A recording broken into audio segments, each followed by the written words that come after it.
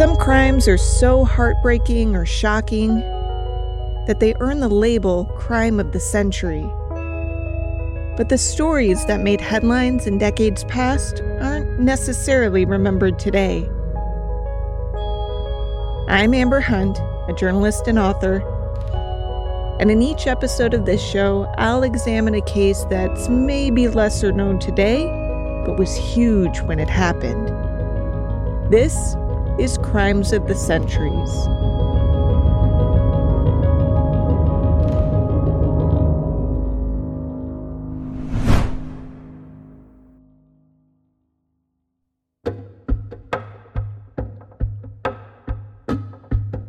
As soon as he walked inside the crime scene on Independence Day in 1954, County Coroner Samuel Gerber knew what he was dealing with.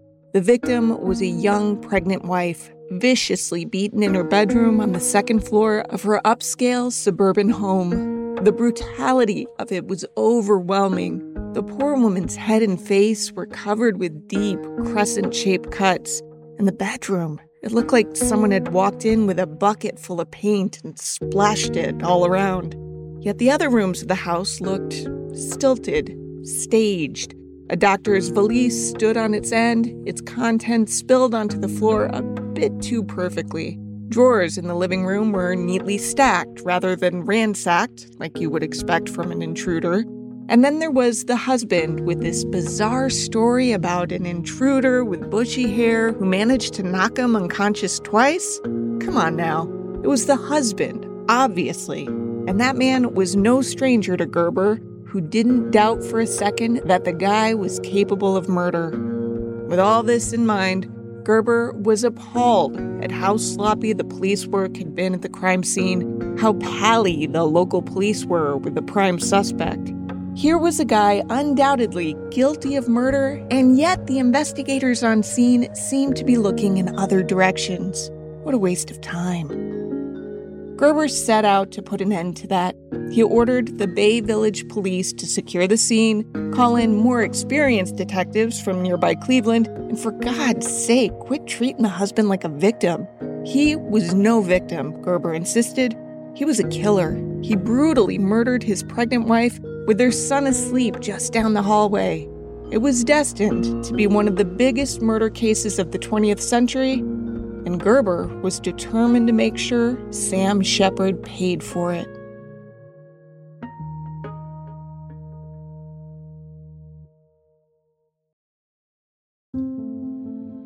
Choosing cases to research for this podcast can sometimes be a little trickier than you might think. I aim to focus on lesser-known crimes, which, as I explained in the trailer for Season 1, meant no Manson, no Bundy, no Amanda Knox. For a while, I was thinking no Sam Shepard either. I'd understood that a TV series and big-budget Hollywood movie had been inspired by the case, so I figured the details were probably well-known to most. But then a listener suggested it, and I finally read about it, ironically via a chapter in one of my own books. Co-author Emily G. Thompson covered the Shepard case in a book we co-wrote together, and I've been slow to read the chapters I didn't write. Long story short, I realized there's a lot more to this case than I initially thought, and it sparked not one, but two trials of the century. Plus, it reached the U.S. Supreme Court. So here we are. From the moment the news broke on July 4th, 1954, that a handsome doctor's stunning wife had been killed in a quaint suburb of Cleveland, Ohio, people were drawn to the case. It wasn't just that the couple at its center was rich and attractive, or that the two seemingly had everything they could possibly want in life. It was also that they were really well known in the community, and more than that, really well liked. When she died, Marilyn was 31, athletic, and beautiful. Her husband, Sam, was 30 years old and a respected surgeon at the Bayview Osteopathic Hospital, a nonprofit founded by his father that also employed Sam's two older brothers. Friends and neighbors knew him affectionately as Dr. Sam. That voice is Bill Curtis, host of American Justice, which had an episode on the case. Dr. Sam wasn't an MD, but rather a DO, as in Doctor of Osteopathic Medicine. Osteopathy, as a brand of alternative medicine, had been around a long time by then. It was developed in 1874 by a doctor named Andrew Taylor Still, who thought that the medicines being prescribed by regular doctors of his day were useless, maybe even harmful, considering that during this era it was still pretty common to find a jar of leeches in a doctor's office, and whiskey was used to treat tuberculosis. Perhaps he had a point. Osteopaths aimed to treat the patient rather than the disease, while MDs focused on allopathic medicine, which focused on alleviating bothersome symptoms. For most people nowadays, this is a Pepsi versus Coke type scenario. There isn't a huge difference between the two, though you might have a personal preference. But in the 1950s, there was something of a rivalry between MDs and DOs. The American Medical Association didn't embrace osteopathy in the slightest, successfully lobbied against osteopaths being allowed to treat soldiers in World War II, and generally just looked down on those who practiced it. On the flip side, osteopaths were more inclined to self-promote, in part to combat anti-DO sentiment pushed by MDs, and tended to treat the gig as much as a commercial business as they did a moral calling. Medical doctors found that uncouth. Regardless of the stigma still attached, the Shepherd family was incredibly successful. Sam's father, Richard Shepherd, founded the Bayview Hospital with his sights set on it becoming a family business. And it did. The baby of the family, Sam wasn't always keen on following the path his father prescribed for him. He loved sports and would have been thrilled to go pro at either football or wrestling. In his younger years, he struggled a bit in school, necessitating some hands-on tutoring here and there. But in high school, he kicked himself into gear. From a mini documentary by The Crime Reel. Sam attended the Cleveland Heights High School, where he excelled both athletically and academically. He was a popular member of the school and became class president for 3 years. It's probably no coincidence that high school was a big turning point in Sam's life, because it was during high school that he met and fell in love with a young woman named Marilyn Reese. Marilyn had been the only child born to her parents, Thomas and Dorothy Reese. When Marilyn was about 4 years old, her mother died in childbirth, which forever undercut any sense of security she had in her childhood.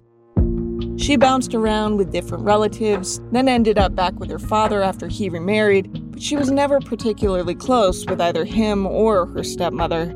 Marilyn was 1 grade ahead of Sam, so he was surprised when she first showed interest in him. They started dating, and soon Sam gave Marilyn his class pin. She could tell he was smart, but not particularly driven, at least not yet. You're gonna have a hard time getting into college at this rate, she told him. Sam was not one to shy away from a challenge. After high school, he chose to follow his father and brothers and pursue a career in medicine. He graduated from the Los Angeles Osteopathic School of Physicians and Surgeons, where he obtained his Doctor of Osteopathic Medicine degree. Marilyn, meanwhile, went to Skidmore College in New York. She and Sam continued to date long distance, though Sam was convinced Marilyn should go out on dates with other guys. At the time, it wasn't an excuse for him to date other girls. He was too busy with med school. But he did seem to worry about what it meant for the couple long-term if they'd only ever dated each other. Given Marilyn's background, though, she wanted as much security as possible. So when she fell for Sam, she fell hard. She wanted it to be forever. When she did go on dates, she always wrote him beforehand, her letters nearly begging him to object. He never did. Predictably, Sam did end up meeting another girl he wanted to date. And just as Marilyn had told him of her outings, he told Marilyn about this other girl. Instead of being okay with it, as Sam had been, Marilyn was heartbroken. She broke up with him and mailed him back his pin. Sam went on a few dates with the other girl, but had never wanted to end things permanently with Marilyn, so they got back together. And this time it stuck. They got married February 21st, 1945, after which they moved to Erie, Ohio. His dominant father had insisted that he came back to Ohio from California and worked with his 2 brothers at the highly successful osteopathic hospital which Dr. Shepherd Sr. had started in 1948. That's Robert Powell narrating Great Crimes and Trials of the 20th Century. By the time Sam joined the staff of his dad's hospital, he and Marilyn had a son named Sam, though everyone called him Chip. Bay Village, where they lived, was fairly small, and the Shepherds were high profile, so pretty much everyone in town knew who they were. The police chief was a buddy, the mayor was not only a family friend, but a neighbor. Still, the friendships were largely superficial, as in not many people in town had any idea that the Shepherds' marriage wasn't as Norman Rockwell as it seemed. Sam's family knew, largely because Marilyn told them. Sam seemed to fancy himself a playboy, which was tough to do with Marilyn, whom he saw as icy after becoming a mom. That likely had a bit to do with the fact that she had had a difficult delivery, a fact further colored by her own mother's death during childbirth. Oh, and also Sam was one of those dads who seemed to think he deserved a medal for babysitting his own kid rather than being equally responsible for him, which is a surefire way to make your partner resentful, which in turn is kind of a buzzkill, in case you weren't aware. Regardless, Sam wanted more sex, like daily sex. Marilyn tried to oblige, but she perhaps wasn't as enthusiastic as her husband wanted her to be. So he cheated. A lot. It was this aspect of the case that ultimately caught reporters' attention. Author James Neff. When the element of sex was injected into this case, it electrified the TV news and the print reporters. It was your classic love triangle. Suddenly, this was much more juicy than your straightforward homicide. Sam had slept with women colleagues and the wives of male colleagues. He slept with female nurses and interns. He slept with a few patients. Marilyn drew her fair share of male attention, too, though Sam was confident she was faithful to him. One time, he did raise an eyebrow when he heard rumors that the neighbor/mayor, a married guy named Spencer Huck, was after Marilyn. But Sam asked Spencer outright, "Hey, are you sleeping with my wife?" Huck denied it, and Sam believed him. There was no question that Huck was at least smitten, however. In addition to being the Bay Village mayor, he was also its butcher, and whenever Marilyn placed an order, he saw fit to deliver it in person. She also would swing by the butcher shop and sit in the back room to have coffee and chat. But Marilyn was also friends with Spencer's wife, Esther, so if there had been anything going on, it was minor enough that it didn't seem to upset the missus, for whatever that's worth. Meanwhile, whatever Sam was up to did upset Marilyn. One lover in particular got under her skin, a nurse by the name of Susan Hayes. Susan was young, in her early 20s, and the two would have sex about every other week, sometimes in Sam's car, sometimes in Sue's cramped apartment. Their relationship lasted on and off for 2 or 3 years. Sam was so blatant about it that it actually pissed off some of his friends. Susan at one point moved to California, and when Sam went out there to stay with a friend, he had his girlfriend Susan stay at the friend's house with him. The buddy's wife was especially incensed. She was friends with Marilyn, and yet she was being put in this position of hosting her friend's husband's lover in her house. Marilyn was upset enough about this affair that she considered divorce, but after confiding in her in-laws, she decided to hold off in the hope that they might talk some sense into Sam. They were on her side, outside of offering some typically 1950s sexist advice, stuff like, make sure you keep yourself pretty so he stays interested in you, because we all know that spouses never cheat on attractive partners.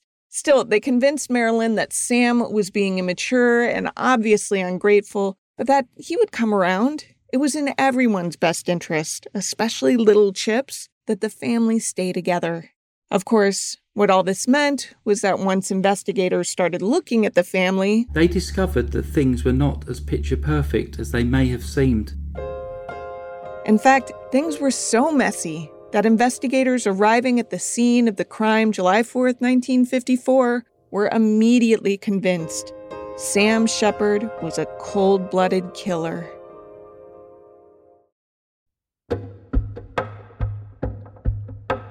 Bay Village police didn't hear that something was amiss at the Shepard house from Sam Shepard himself. Rather, Sam had called his friend, Mayor Huck, and said something like, "For God's sake, get over here quick. I think they've killed Marilyn." That's an actor from a 1975 movie about the case called Guilty or Innocent. Spencer Huck roused his wife, Esther, and though the two only lived a couple of houses away from the Shepherds, they hopped into the mayor's car because the mayor had a bum knee and wanted to get there as quickly as humanly possible. When the Hucks arrived, Spencer found Sam on the floor, cradling his neck. Esther ran upstairs to the bedroom that Sam and Marilyn shared in summertime. They ditched the house's primary bedroom in hot months and instead slept in a cooler guest room with twin beds. When Esther entered the room, she barely recognized her friend. Marilyn's body was sprawled across one of the twin beds. Her pajama top was pushed up, exposing her breasts, while her legs dangled off the bed's edge. Esther rushed downstairs and told her husband to call the police.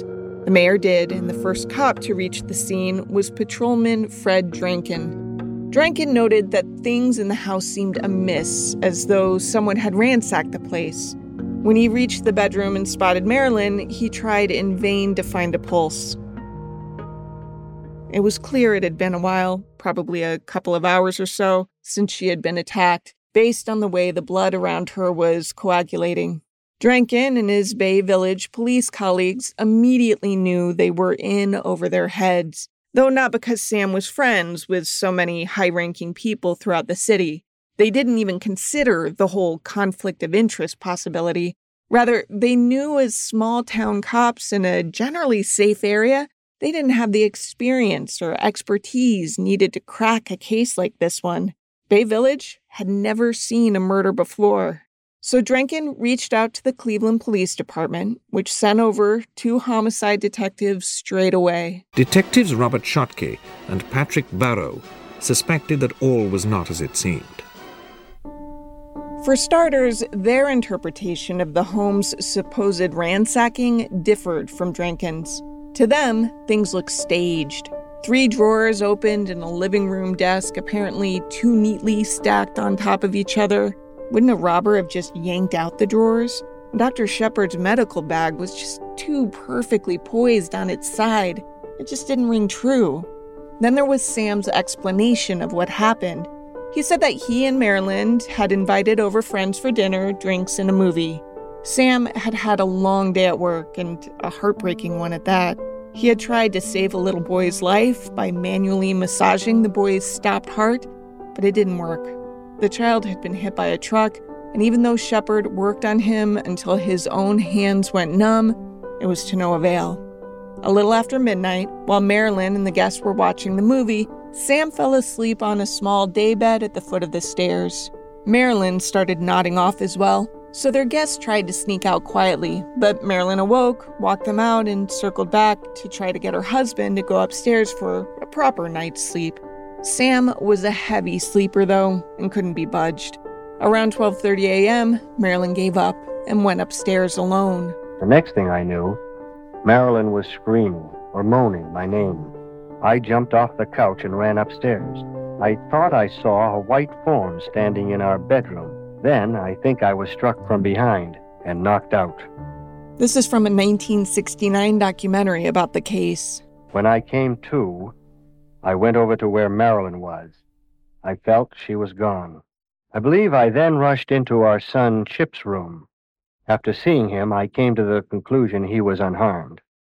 As I came out of Chip's room, I thought I heard a noise downstairs. Sam said he saw a figure near the door leading outside toward the beach. Sam gave chase, catching up to the form and tackling it from behind. Then I felt as if I had been twisted or choked. That's all I remember. The Cleveland detectives were dubious. How could a full-grown man, one undoubtedly pumped full of adrenaline at hearing his wife's frantic calls for help and then seeing her dead body, be knocked unconscious twice, apparently by a single blow each time? And how could he describe everything in such calm, stilted language? Sam said the next thing he knew, he was waking up on the beach. His feet and lower legs were in the water. He looked around in a daze but didn't see the mysterious form again, so he staggered back into his house and called Mayor Huck. This was about 5:40 a.m. Dr. Shepard described the attacker as tall, with a large head and bushy hair, but the police were never convinced of his story. And over the next few weeks, there was mounting pressure to make an arrest. That's from a 1999 PBS documentary. When Huck, his wife, and, soon after, detectives arrived, they saw that 7-year-old Chip was still asleep in his room. Investigators found this suspicious, but Esther Huck told them that the kiddo took after his dad and that he was a hell of a sound sleeper. She knew this firsthand because about a year earlier, Chip had been spending the night at the Huck's house when the Shepherd's house caught fire. Even though they lived only 2 houses down and the whole street was soon crawling with police and fire trucks with sirens blaring, Chip slept through the entire thing. No one was hurt in that fire, by the way, though a lot of the Shepherd's belongings were damaged and had to be scrubbed clean of stubborn soot. Anyway, that the police and coroner walking into the scene immediately suspected Sam Shepherd mattered. It affected how they interpreted Shepherd's version of events, but more than that, it affected how they treated the crime scene. The police had treated the crime scene as little more than a bloody mess. Big assumptions were made, like that all of the blood inside of the home must belong to Marilyn Shepherd because Sam Shepherd, obviously her killer, wasn't bleeding himself. So initially, a trail of blood leading from Marilyn's body through the house was dismissed as having been from a bloody murder weapon Sam must have carried outside to hide. Few samples were gathered, few photographs were taken. A crime scene analyst spent barely 30 minutes trying to lift fingerprints from inside of the house because what was the point when it was obvious Sam killed his wife? Not only that, but pretty much everywhere he looked, the same analyst noticed that the fingerprints he found were unidentifiable, usually because they were smudged or there were multiple prints layered on top of each other, which is common in high-trafficked areas of a house. Imagine how many fingerprints are probably on your door handle right now.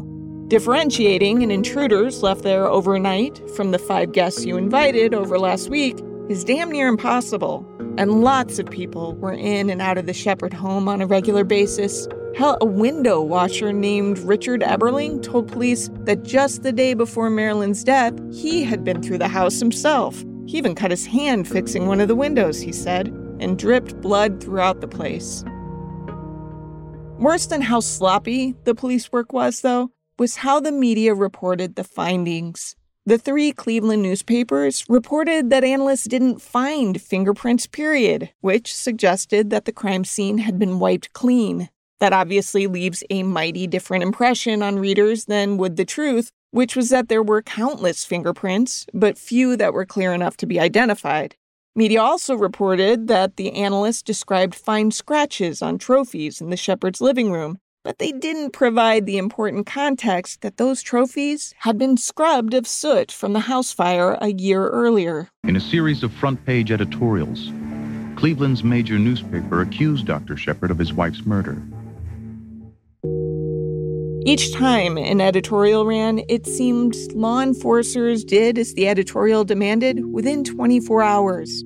One demanded a coroner's inquest, a public hearing, or spectacle really, in which the county coroner called witnesses and examined evidence and basically laid out his theory of what happened with no judge to safeguard the rights of any suspects.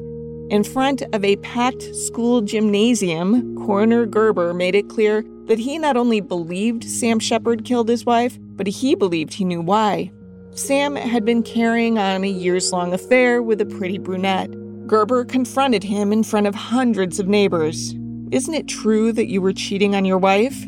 Sam indignantly denied this. "No," he said, "I've been true to my wife."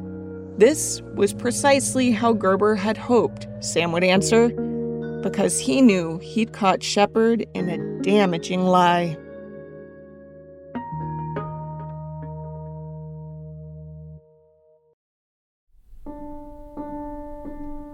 Three months after Marilyn Shepherd was brutally killed, her husband Sam was on trial for first-degree murder.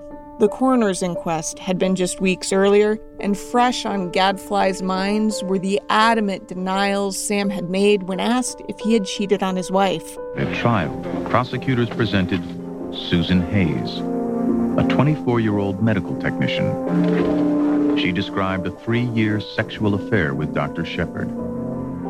The already high-profile case absolutely exploded. News stories ran internationally about the handsome, well-to-do doctor who killed his wife so he could run off with his younger mistress. Cleveland was a city in hysteria, almost a lynch mob. This is Sam Reese Sheppard, the son who had been nicknamed Chip. After close to 50, 70 days, a banner line headline saying that this family was getting away with murder, this privileged family and this handsome doctor with 5 girlfriends. Everything that tied Sam to his wife's slaying was circumstantial. There was no physical evidence at all supporting prosecutors' theories. Gerber et al. Argued that Sheppard hadn't been seriously hurt, while a doctor for the defense testified that actually, Dr. Sam's reflexes were all screwed up on one side of his body, and he had involuntary muscle spasms that signified a nervous system injury, and those were symptoms you simply couldn't fake or self-inflict. But in the end, that didn't matter to the jury. They had heard time and again that Dr. Sam was a cheater, that he'd had means and motive, that the crime scene had been cleaned up, that his brothers had helped cover up evidence. The list went on, and the judge overseeing the trial refused to move it to a neighboring county. In fact, he didn't even bother trying to keep jurors from reading news coverage about the case, no matter how incendiary or inaccurate the reporting might be. After 10 weeks of testimony, Sheppard was found guilty of second-degree murder and sentenced to life in prison with the possibility of parole. In the days after the verdict, Sheppard's patriarch, Richard, fell ill and was hospitalized. He'd had a bleeding gastric ulcer for years and, on top of that, a recent diagnosis of stomach cancer to boot. With her husband in the hospital and her youngest son in prison, Ethel Sheppard stayed with her middle son, Steve. 2 weeks after the verdict, she locked herself in a bedroom and shot herself with a snub-nosed revolver Steve kept in the house. She left a note that read, quote, "Dear Steve, I just can't manage without Father," end quote. Sam Sheppard later said that his mother's death was directly caused by the media coverage of his case. This hysteria and this actual injustice killed my mother. The people that induced this injustice pulled that trigger for her head. Just as sure they committed murder. Now, they did commit murder. 11 days after his wife's death, Richard Sheppard Sr. died at the hospital he had founded.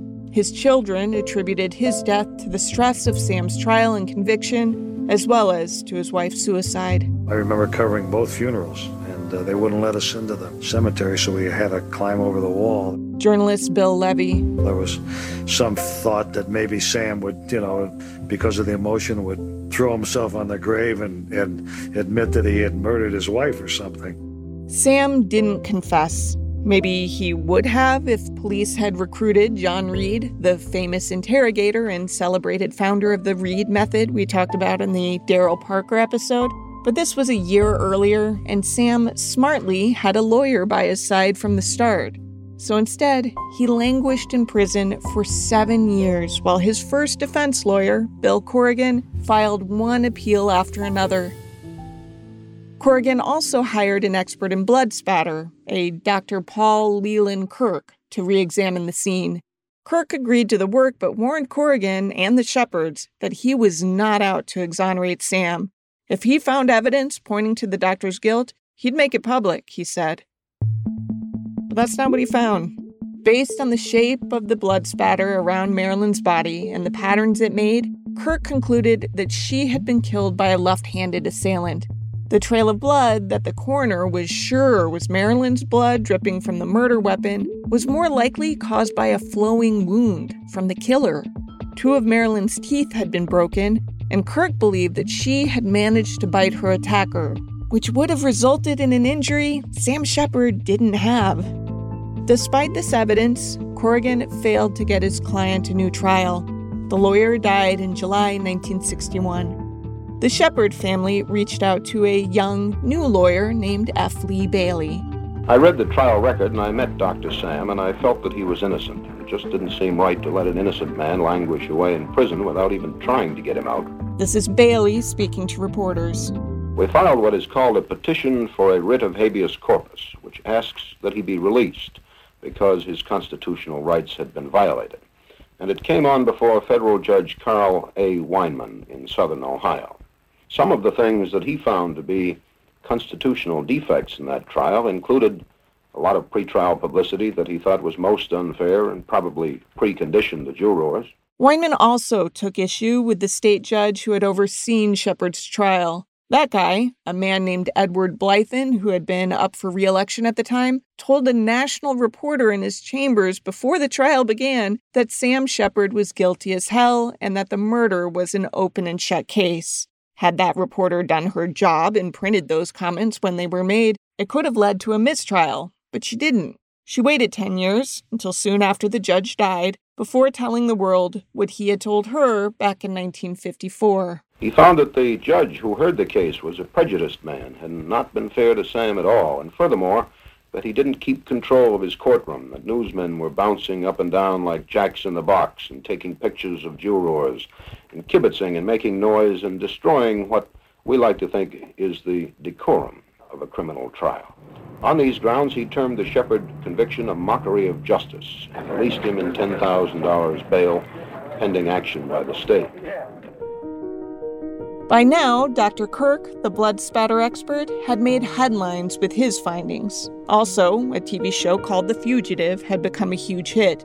The story centered on a doctor wrongly convicted of killing his wife. The parallels seemed strong enough that people assumed it was loosely based on the Shepard case. According to the show's creator, it wasn't, nor was the 1993 Harrison Ford movie with the same name. But the widely held belief that the two were connected helped convince the general public that Shepard was innocent after all.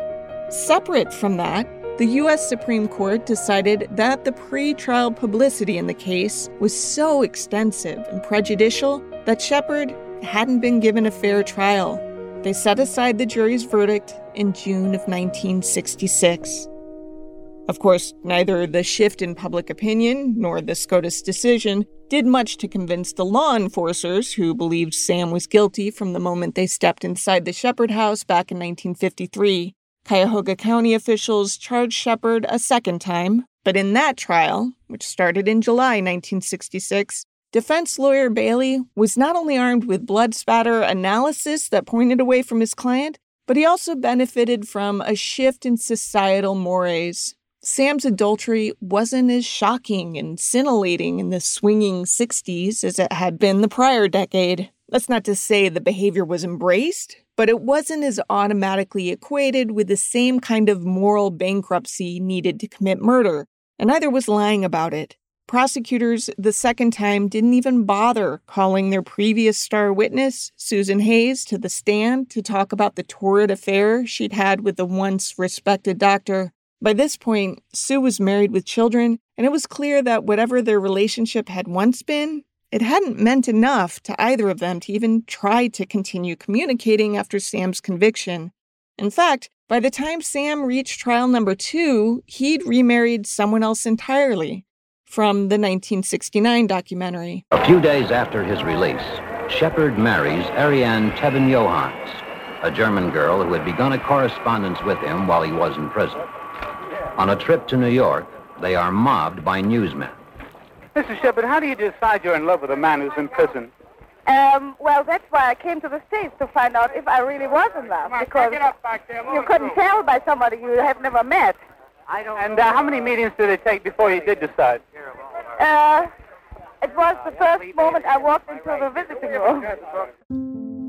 The second jury acquitted Shepard, but he was never really free. Not only had both his parents died in ways he considered connected to his conviction, but so had his former father-in-law, Marilyn's dad, Thomas Reese. In 1963, Reese fatally shot himself in an East Cleveland motel room where he left a note which read simply, "I'm tired of it all. Goodbye." Sam and his second wife were heavy drinkers whose frantic relationship turned tumultuous after his release from prison. They divorced in 1968. Sam married again, this time to a 20-year-old named Colleen Strickland, but by then, both his mental and physical health were tenuous at best. He died of liver failure in 1970 at the age of 46. Sam and Marilyn's son, the boy they'd nicknamed Chip, was raised by his Uncle Steve. In 1999, he sued Cleveland for wrongful imprisonment on his father's behalf, but lost in a jury trial. While there are some who still believe that Sam Shepard killed his wife, more believe the deathbed confession of Richard Eberling, a disturbed handyman who had done work on the Shepards' home right around the time Marilyn died. A few years after the murder, Eberling was arrested on suspicion he'd been stealing from his customers. Among his cache of stolen goods were 2 of Marilyn's rings. It's worth noting that Eberling was known to sometimes wear bushy toupees to mask his premature hair loss. Because authorities had tied their reputations so tightly to Sam's guilt, they publicly poo-pooed the notion that anyone else might be guilty, and Eberling was never charged. But in 1989, he was convicted of killing a different customer, a wealthy, elderly woman named Ethel Mae Durkin, whose death 6 years earlier had initially been ruled an accidental fall. Turned out, Eberling and his lover had bashed Durkin in the head and posthumously revised her will to leave most of her wealth to the 2 of them. They were caught when they stiffed a woman who'd helped forge the will of her cut of the proceeds. A journalist named James Neff wrote about the Shepard case in the book The Wrong Man, for which he interviewed Eberling before the convicted killer died in 1998.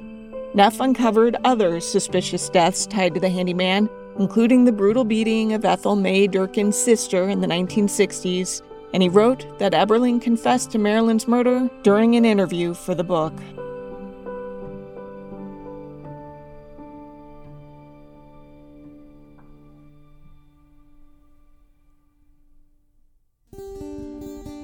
To research this story, I started with my co-author's work in our book, Unsolved Murders, then also read The Wrong Man by James Neff, as well as countless contemporary newspaper stories. I did not rewatch The Fugitive, but I do remember it well because it was one of the first movies I saw in a theater on a date.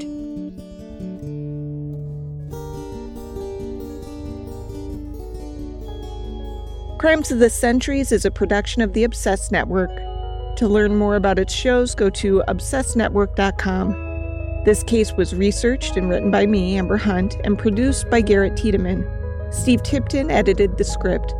Original music is by Bruce Hunt and Andrew Higley. Other music comes from Blue Dot Sessions and Universal Music Productions. If you like us, help us out by rating and reviewing us on Apple Podcasts. For more information or to recommend a case, go to centuriespod.com. On Instagram and Twitter, we're @CenturiesPod, and check out our Crimes of the Centuries podcast Facebook page.